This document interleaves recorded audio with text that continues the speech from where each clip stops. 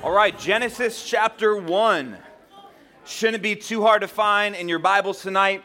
We're looking at a message entitled simply, Day 1. Genesis chapter 1, verses 2 through 5. For junior hires that weren't here last week, and for high schoolers, this is going to be a little bit new to you, but we started a series last week in the junior high on the book of Genesis, not all 50 chapters, but focusing in on Genesis 1 through 11. You know, Genesis in Hebrew means beginning. That's where they get, right? They draw the name from the first three words in the book in verse 1. This is our book of origins. It is the book of firsts. And I truly believe that these first 11 chapters of Genesis are probably the most foundational chapters in the Bible because it is on top of these 11 chapters that everything else comes. Everything is built upon these 11. We find out in these 11 chapters the origin of the universe, the origin of order and complexity, the origin of the solar system, the origin of the atmosphere and hydrosphere, the origin of life, the origin of man, the origin of marriage, of evil, of language, of government, of culture. This is the foundation to everything that you and I know to this day. And this is why we got to get it right. You know, there's always been an attack on the Bible, but as of late, it seems that there has been an attack that has been accelerated specifically on these 11 chapters, not only by non-believers, of course, but by believers themselves. There's many Bible commentators and believers and Christians that want to begin to say that the 11 chapters of the book of Genesis are simply poetical in nature. They're just Hebrew poetry. Oh, that's not actually how it happened. But you and I, who hopefully have a reverence for the Word of God, trust that not only from Genesis chapter 12 on, but even starting in Genesis chapter 1, that we are to read it as true. We are to read it as the inerrant Word of God. Now, what's very unique about these chapters, and I mentioned this last week to those that were there, is that from Genesis chapter 1 to verse 11 spans 2,000 years of history. Now, we believe that is the beginning of history.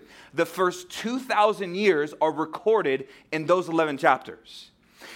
Then starting from Genesis chapter 12, going all the way to the beginning of the New Testament is another 2,000 years of history.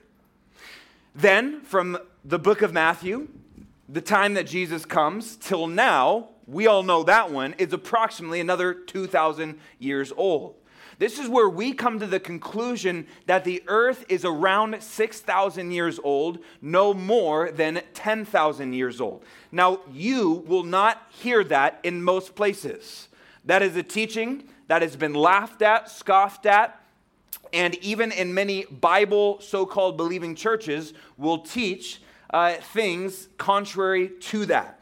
And so that's why it's important that we have this foundation, because listen, the things that we learn, even today, will be attacked in your life, whether you believe them or not. And so last week, I know many of you were not with us, but many of you were. We studied essentially the first verse of the Bible. Notice that today we're in 2 through 5. That's because last week we were just in verse 1. Do you guys remember how we talked about that in the beginning, God created time, space, and matter? And that's what you find there in verse 1. In the beginning, time. God created the heavens, that's space, and the earth, that's matter. And we have there the existence of everything as we know it on this continuum of time, space, and matter. And it was almost last week, was almost like a science class. Because the Bible lines up with science because God is the creator of it. Amen? It's awesome. And so today, we're just going to keep going. And we believe that verse 1 is the beginning of day 1. Now today, we'll go to verse 5, which will conclude day 1. But this is I know it seems minimal, But that phrase that I just gave you, the fact that I believe verse 1 through 5 in Genesis chapter 1 is day one, is wildly debated. Many people believe what we're going to study today, that there's a gap of time. People believe that the days of creation cannot be taken as literal, but figurative. And that's what explains scientists' theories, not science, but scientists' theories that there has been millions and billions of years that have transpired in our universe's existence and history. However, what the Bible actually says is that this is all encapsulated day one. Okay, so verse 1, day 1, that's the beginning. And we'll get to verse 5 today, which will be the end of day 1. And so we're going to read Genesis chapter 2, reading down to verse 5. Okay? You guys have your Bibles open? Word. All right, word. Love it, Joe. All right, look at verse 2. Well, let's just read verse 1, too, right now, right? Just throw it in there. In the beginning, God created the heavens and the earth. The earth was without form and void, and darkness was on the face of the deep. And the Spirit of God was hovering over the face of the waters. Then God said, "Let there be light." And there was light. And God saw the light, that it was good. And God divided the light from the darkness, and God called the light day, and the darkness he called night. And so the evening and the morning were the first day. Let's pray together. Father, we believe that this is your word. It is without error. And Lord, it's not intended to be mysterious. That you have given us your word not to confuse us, but to bring clarity. And so, God, we ask that you would give us that divine revelation tonight, that we would simply see what you said and be able to understand what it means. We know that we can only do that, but by this Holy Spirit of God in us. And so, God, we look to you for that, and we pray this in Jesus' name, and all God's people said, Amen. Well, if you are taking notes tonight, the first thing that we're going to look at is we're going to focus in on verse 2. We're going to focus in on verse 2. I think I messed it up. Noah, can you help me out? Verse 2. You can note down point number 1 is this. It's created but not complete. You might have to go 2 slides over. Let's see if my clicker will work tonight. Nope, not wanting to work. All right, you're going to have to help me out. Is it going? It's a little slow? All right, well, you guys can take notes. Created but not complete, all right? Verse 2, created but not complete. This is what we find in verse 2. And it's the reality that God's creation is a process. It wasn't done in a moment's time. He created time, space, and matter in a moment, in an instant. But the development of creation happened over a period of how many days? 6 days. And so what we find in verse 2 is simply part of that process. Now, God could have made the first chapter of Genesis simply verse 1 and moved on, right? Couldn't he just have put verse 1, there we go.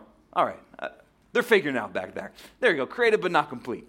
So verse 1 could have been the whole chapter and the whole detail of creation. Then move on to chapter 2.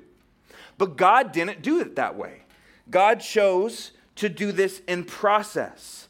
God chose to make creation a process over 6 24-hour day periods, including then, of course, his rest day. Now, we could speculate, well, why did he do that? Let me ask you this. Is God powerful enough just to create everything as it should have been in one day? What about in 1 hour? What about in 1 minute? What about in 1 second? The answer is, of course, yes. But God chose, and we could speculate why, and I would love to do that sometime. We can sit down for a cup of coffee and talk about that.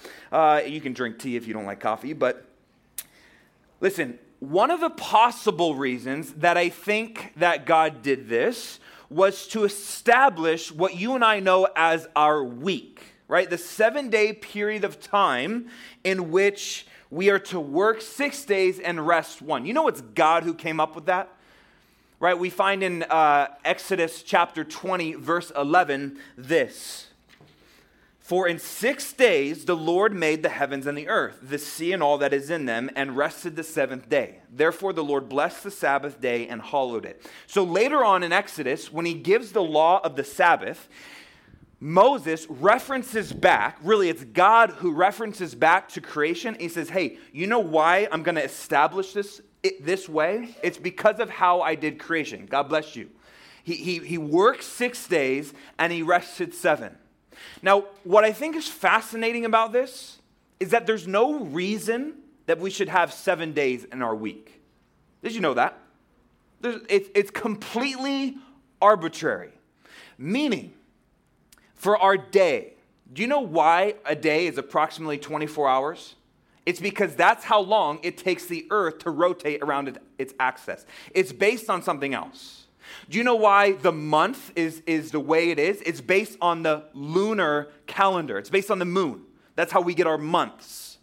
Do you know why a year is the year that we have it as? It's because that's how long it takes the earth, right, to rotate around the what? The sun. So we have these elements of time, but the week has nothing to do with any of that. It's only established because God said it to be so. I don't know if that's just God's flex in that way of like, hey, you know, I said that this is my establishment. There's no other reason. You can't point to another reason why we have a 7-day week other than because God established that from the very beginning. That's pretty cool. Now, let's get back to verse 2. We find creation, but it's not yet completed. Look at verse 2. Verse 2 for my whole life has been very confusing to me. It's like God creates everything, heavens and earth, and then all of a sudden it's without form, it's void, it's dark, and the Spirit of God is like hovering over. It's a very weird scene in verse 2. Would you guys agree? If you don't have a Bible, you can look on the screen. It's like, what's going on? What's happening there? You can go, I don't know. Let's see if this thing's working yet. No, it's not. Created but not complete. You can go back to verse 2 and put it on the screen. So I kind of think about it in this way, okay? It's kind of like clay that a potter would take and he would put that, he would make that clay, he would cultivate it, right? He's got to get it from somewhere, and then put that on his wheel. Now, he has not yet made that into a pot yet, but he has the foundation. Let me give you another illustration. It's kind of like if someone was going to build a house, first, they have to cut all the 2x4s, they got to get all the materials ready, and then they begin to construct it. What we have in verse 1 is that God creates the materials, if you will. He creates the space. He creates the time. And then for the rest of the 6 days, he begins to put the pieces together. Have you guys ever helped your mom meal prep before? Right? You get in the kitchen and you're not cooking nothing yet, but you are prepping. You get the carrots out, you get the celery, whatever you're making, and you cut it all up, you make it all good. You are prepping for the meal. Nothing's been cooked yet, nothing's been created, but you have the materials necessary. That's kind of what we find in these first couple of verses. The earth was without form and void. Now, I want to point your attention to verse 1. Look in your Bibles, look at verse 1. It ends with the earth. And then verse 2 begins with the earth, meaning that there's a continuation of the same subject. Now, why is this important? Why is it important that verse 2 follows verse 1? Because it is here that many of those people that I told you about like to come up with fanciful stories and insert it into Scripture. This is where, raise your hand if you've ever heard of the gap theory. Raise your hand. Okay, some of you. So the gap theory is there's a lot of varieties of the gap theory, but it's essentially that many people believe that in between verse 1 and 2, there is a large amount of time that elapsed.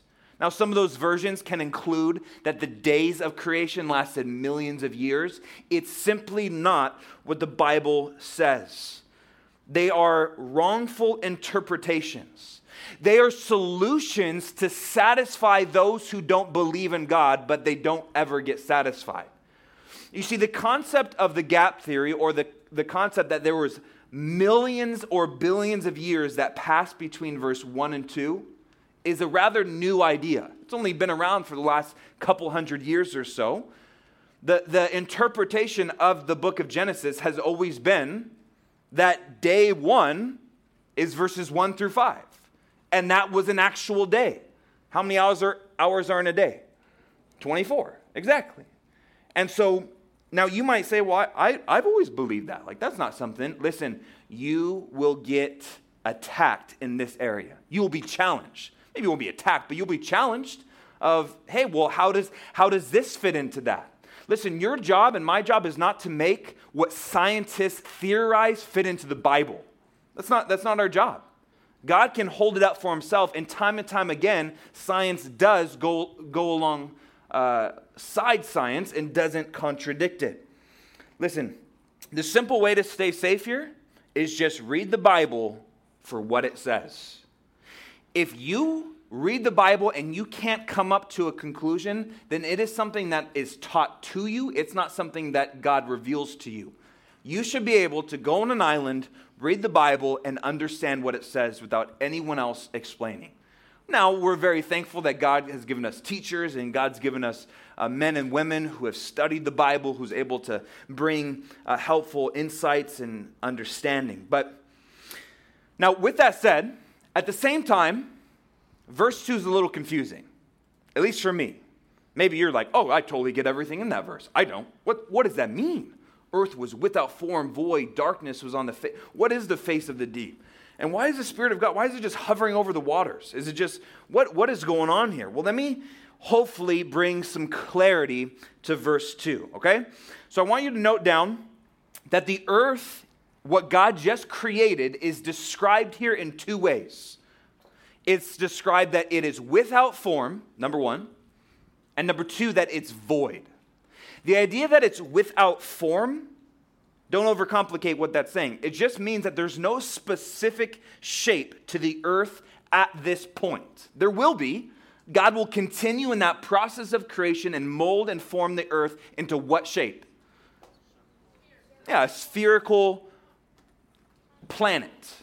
At this point, now some think that God at least had it in a sphere, and that's possible, but there's no definite shape to it, is what I believe it's saying. It's unformed. It's not yet shaped in what it will be. And then number two, void doesn't have to do with the shape. It has to do with what is on the planet. Nothing. It's void. You guys know what void means? It means empty, right? Basically, if you have a that's a silly illustration. It just means empty, okay? That's all you need to know. Void means empty. It's the idea that it's not yet been filled with God's further creation. What kind of things is God going to fill the earth with? Yeah. People. What else? Yep. Sea creatures. Yes, sir. Yep. Huh? Land. He's going to fill it up with land. You better believe it. Yep. Animals. All kinds of stuff, right? He's going to fill it up. At this point, it ain't filled. It is void. So it's unformed and uninhabited. That's what it means to be without form and void. Now, additional to this, we are told that there is darkness on the face of the deep. Now, this is often where people get tripped up, because darkness in most places in Scripture is a bad thing, right? It represents evil. It represents sin. However, darkness here simply means the light wasn't on yet. It's unilluminated. We find a couple examples of this in Psalm 18, verse 11, and Isaiah chapter 45, verse 7. Psalm 18, verse 11 says, "He made darkness his secret place. His canopy around him was dark waters and thick clouds of the skies." This is God speaking, and he says darkness is his secret place. Now, is there any darkness in God at all in regards to sin and evil? No. And so here's an example of the Bible using darkness in a positive light. We find that again in Isaiah 45, verse 7, when he says, "I form the light and create darkness." It's not talking about evil. God does not tempt, nor is tempted by evil, the Bible says.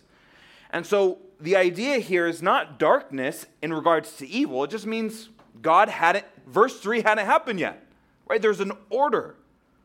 There's a complexity to this. There's a timeline, and he didn't turn the light on yet, okay? Does that make sense? So that's what it means. Now, the face of the deep, when it says the face of the waters, you see how it says that the Holy Spirit in verse 2 was hovering over the face of the waters. We believe that those things are talking about the same thing. They're synonymous terms. They're interchangeable. The face of the deep and waters, face of the waters is the same thing. Our best understanding is this. And this is where it kind of gets like, okay, we don't know exactly, but this is our best understanding of it. It's the fact that the face of the deep or the waters is not so much like a surface. Remember, it's unformed.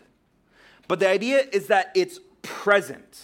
The waters and earth were existing, but they weren't formed together.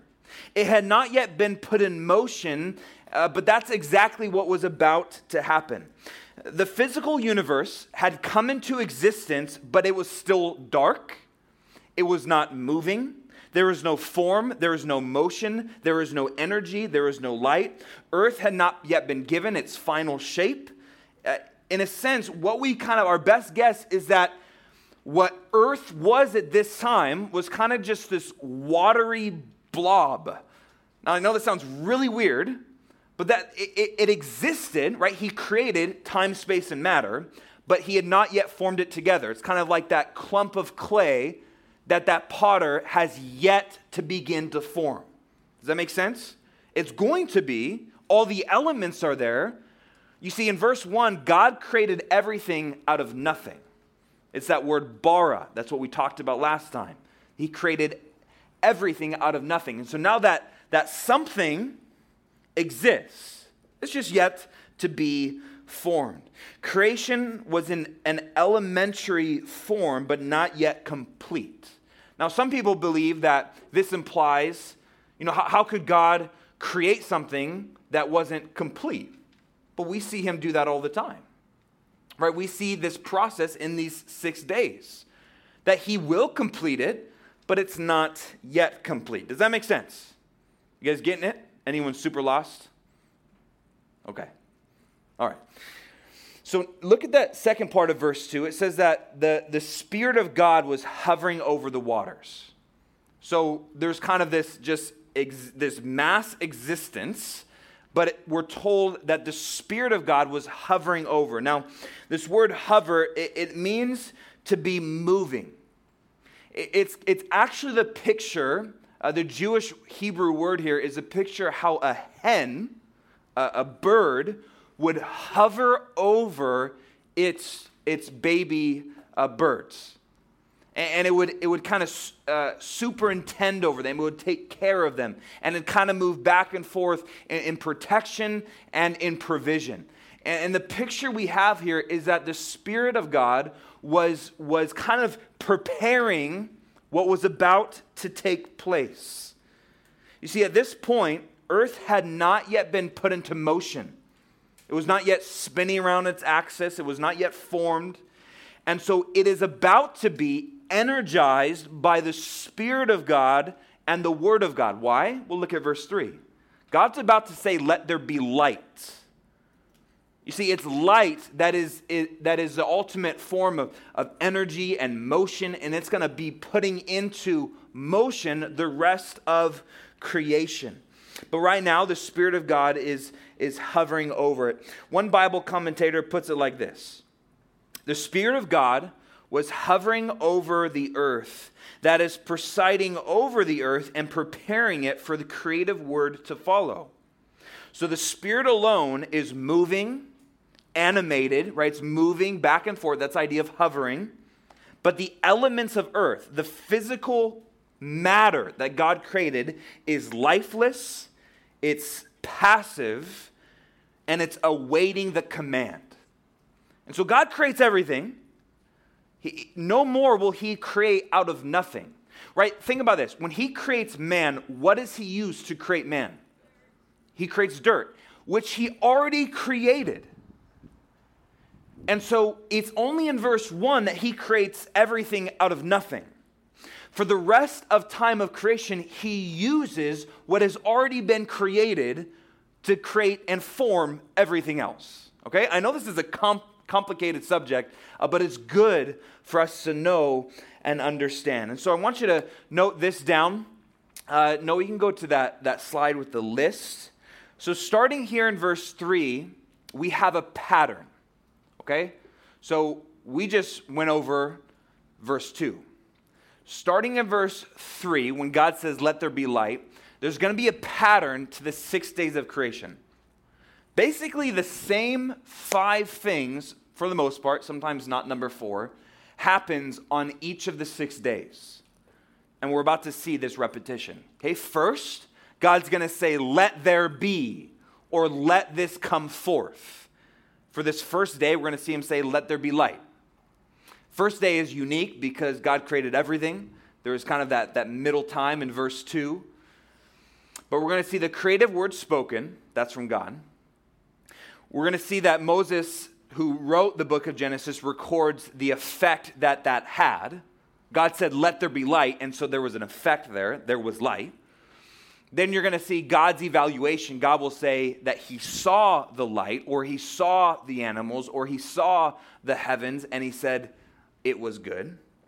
And then you're going to see as well, for some of the days, sovereign naming, meaning God's going to say, like what we're about to look at, well, the light is going to be called day. God says, I called it that.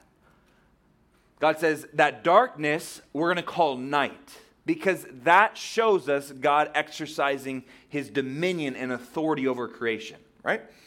And then fifthly, we're going to see then at the end the numbering. At the end of this first day, we're going to see then it says, and so the evening and the morning were the first day.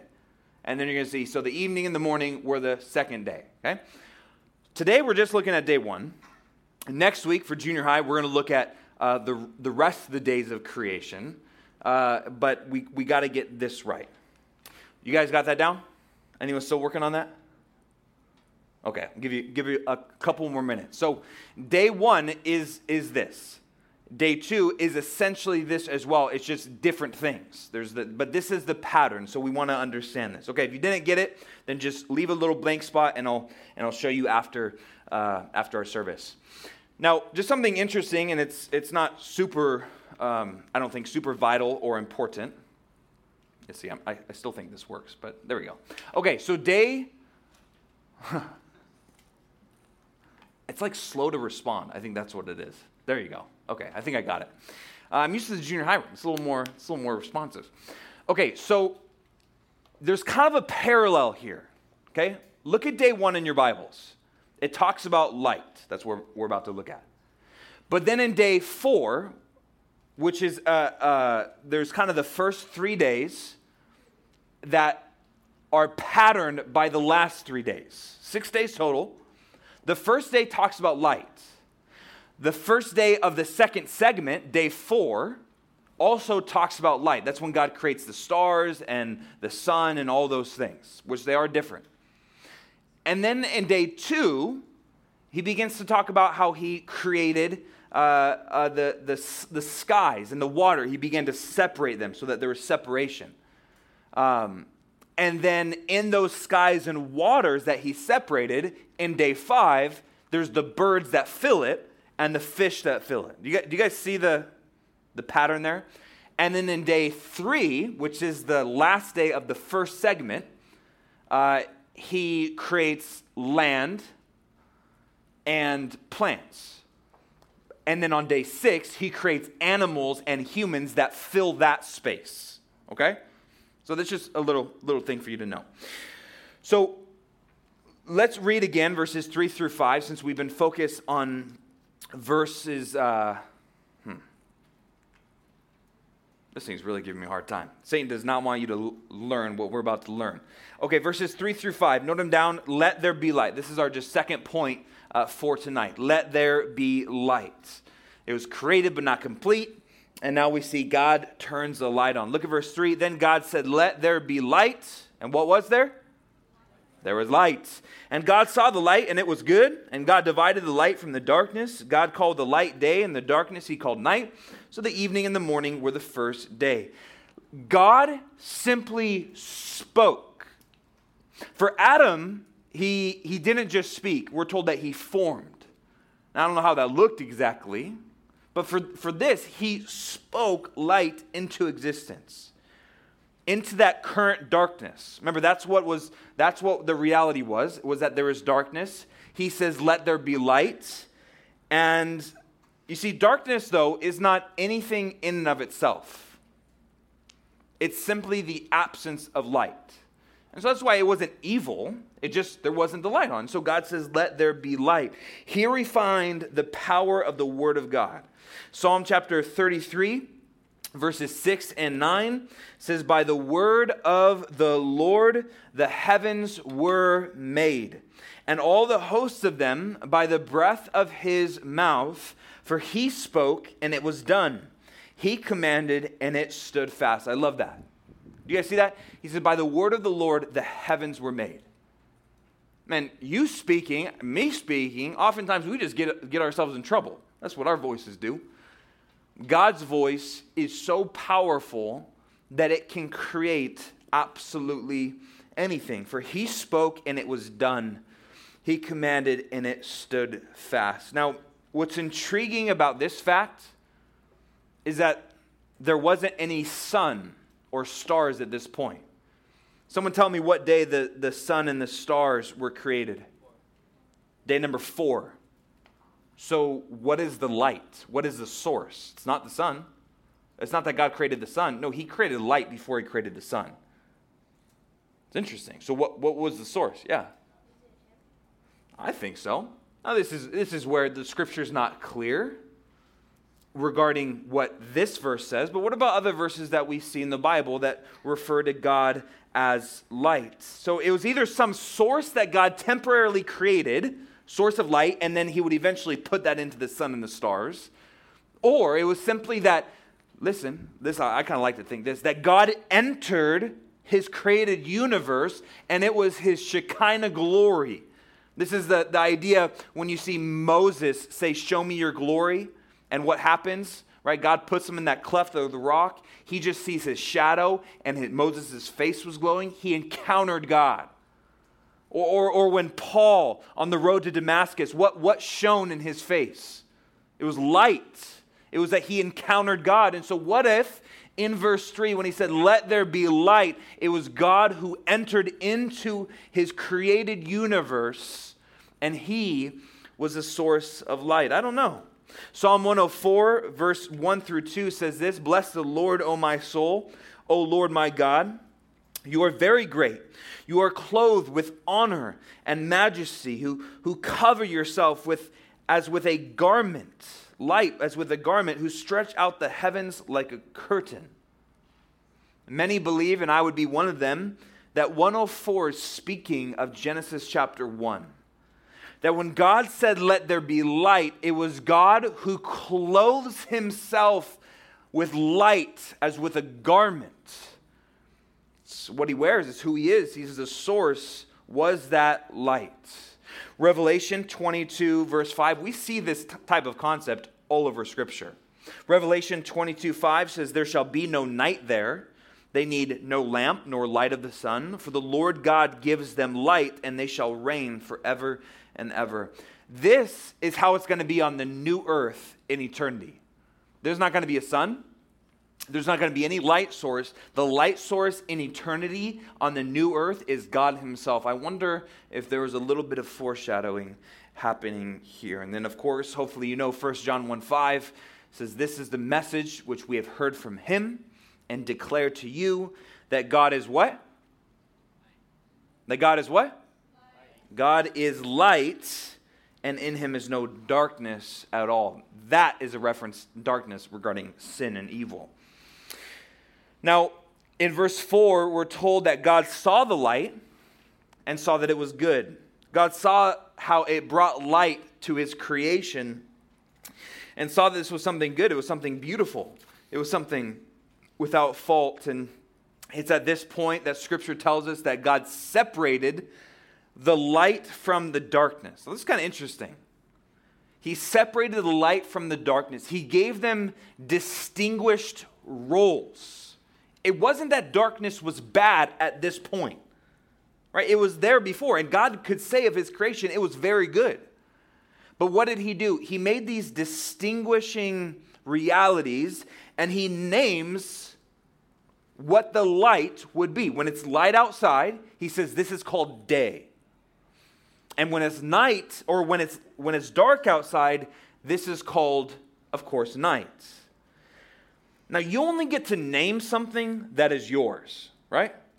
And that's one of the kind of cool things about having authority over something is you get to name it, right? God gave dominion to Adam, and so what did Adam get to name? All the animals, right? So God gives Adam dominion, rule, authority, he names the animals. And when you buy a dog, who gets to name it? Well, it depends on who buys it, right?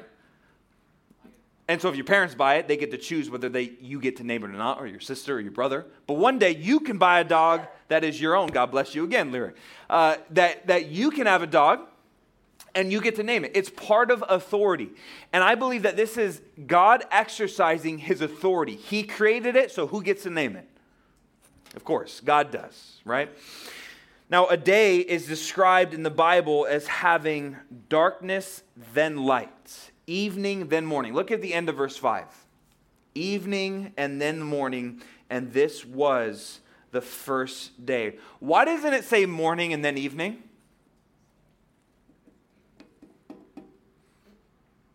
Think about it. There wasn't any light in the beginning of the day. God said, let there be light. It became day. And so, interestingly, you know how Jews, Israelites, pattern their days? It's not like you and I. You and I go from midnight to midnight, right? We go from 12 o'clock to 12, and that's our 24-hour day. Does anyone know how Jews do it? Yeah. Yeah, they do sunset to sunset. So like when the sun went down, that's the beginning of a day. And then the end of a day is actually when the sun goes down, the beginning. So it's it's sunset to sunset. That's how they do a day. And that's actually biblical because God says it's the evening and then the morning, which is the day, that creates the 24-period day. That's something for you to know. Now, last thing, and then we're going to begin to close this thing up. I want you, if you are taking notes, to note down the word day. I've said it a million times today. There we go. Get it? Day is the Hebrew word yom. Everyone say yom. Come on, say it like me. Yom. It's fun to say. Y-O-M. It means, in every instance in the Bible, a 24-hour period of time. It does not, there are other Hebrew words that could have been used that denote, that show an indefinite period of time. There's lots of different time words that could have been used. He uses yom. Now, this is where many people begin to twist the scripture to say something it does not say. But like I said earlier, it's with the invention of the theory of evolution that many well-meaning Bible people trying to find an illegitimate hypothesis and put it in the Bible began to come up with things that simply aren't there. Day means day. It doesn't mean a million years. You and I can trust what the Bible says. Listen, if you and I can't read Genesis 1 plainly, simply, I'm not the smartest guy in the world. And I'm so glad that I don't have to read the Bible and wonder, like, is this really what it means? No. If we can't read Genesis 1 simply, then we can't read the rest of the Bible when it comes to things of salvation and the gospel. And I want to drill this in so that you never forget it. There are some exceptions in the Bible of symbolic talk, right? We find this sometimes, but it always indicates it clearly. Like in John in Revelation, when he says he saw it and it was like this, it was as this, then you can know it's symbolic. The Bible will always give you that indication, all right? And so here on day one of creation, we have the Trinitarian nature of God. Did you see it? Look at verse 1 in your Bibles. We have the Father, God, Elohim, the source of all things, creates time, space, and matter. Verse 1, the Father. Verse 2, we have the Spirit of God, the energizer of all things, making way for the Word of God. He's preparing for verse 3. We have the Spirit of God. And then, of course, verse 3, we have the Word of God spoken. And who is the Word of God? It's Jesus the Son. And so right there in the first 3 verses of the Bible, you have the Trinity all working in unison with one another. Now I want to close our time together. I want you guys to turn your Bibles to 2 Corinthians. It's not going to be long, but I want you to see how this connects to our current relationship with Jesus. We need to know that, but the Bible's unified, meaning we're told that we can find Jesus in every page of the Bible. Where do we find him here? Well, we talked about, of course, him being the Word of God. But how does this relate to our relationship to him? I want you to turn to 2 Corinthians chapter 4, verses 3 through 6 is what we're going to read. If you don't know where that is, then you can go to your table of contents and begin to turn there. 2 Corinthians 4.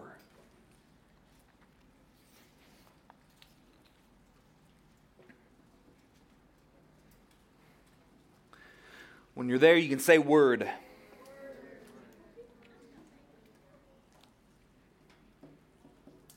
All right, 2 Corinthians chapter 4, starting verse 3. It says, "But even if our gospel is veiled, it is veiled to those who are perishing, whose mind the God of this age has blinded, who do not believe, lest the light of the gospel of the glory of Christ, who is the image of God, should shine on them.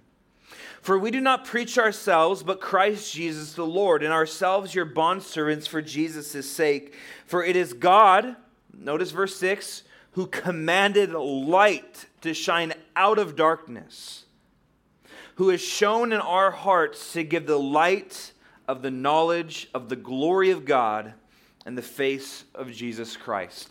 You note down 2 Corinthians 4:6 is a direct connection to Genesis chapter 1, verse 3. He says, it is the God who commanded light to shine out of darkness. It is this same God who revealed himself, who said, let there be light in your life. And so it is by the word of God that shines in our heart, that we may clearly see who God is. You see, you and I are verse 2. Genesis 1:2, without God. We're without form. We're void. We're empty. We have nothing but darkness in our life. But it is Jesus who is described in the Bible as the light of the world. Who the Bible says it is him who has shined himself into our hearts that we might see God. We'll close with John chapter 1, verses 1 through 5, which says, in the beginning was the Word, and the Word, and who is the Word? It's Jesus. We find him in verse 3 of Genesis chapter 1. And the Word was God. He was in the beginning with God. All things were made through him, Jesus, and without him, Jesus, nothing was made that was made. And in him was life, and the life was the light of men. And the light that shines in the darkness, and the darkness did not comprehend it. You see in the very last verse, verse 5, the darkness did not comprehend it. It means that it did not overcome it. Listen, when God said, let there be light, darkness did not have this epic battle against light. You know that's not how light works, right? Like when we turn the lights on in this room, it wasn't this epic battle where the darkness that was in this room beforehand was fighting against the light and we had to keep turning the light on because of darkness. No, light always wins. Why? Because darkness is simply the absence of light. And the only reason that you and I have any light in our life, understanding, revelation, is because God said, let there be light.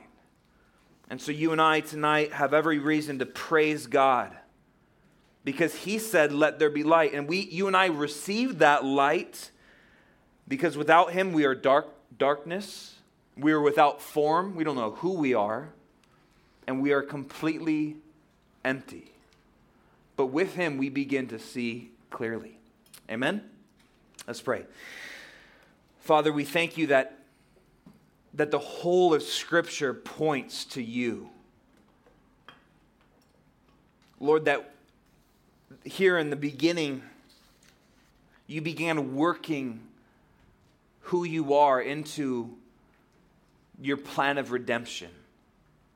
That you knew that when you said that day, let there be light, that there would be a day in the future when the light of the world, your presence would enter your creation as your creation, a human. And you'd live here on this earth. You'd go through temptation and pain and suffering for our sake. You became darkness on that cross that we might become the light of God. In you was life and the light of men, and you're the one that saved us. We would still be in darkness without you. And so, God, we have so many reasons to sing to you tonight. We have so many reasons to give you glory, to give you praise, because you are not only the God who created everything known, but you are the God who came into our life and saved us from what we are without you, which is darkness and empty. And we know that we're separated from you. And so, God, we are so grateful that you turned on the light, that we see clearly now, that though we were blind, now we see. God, we pray that you would continue your work in our lives, that we might see who you are, and we might know who we are because of who you say we are. And so, God, we love you and pray this in Jesus' name. Amen.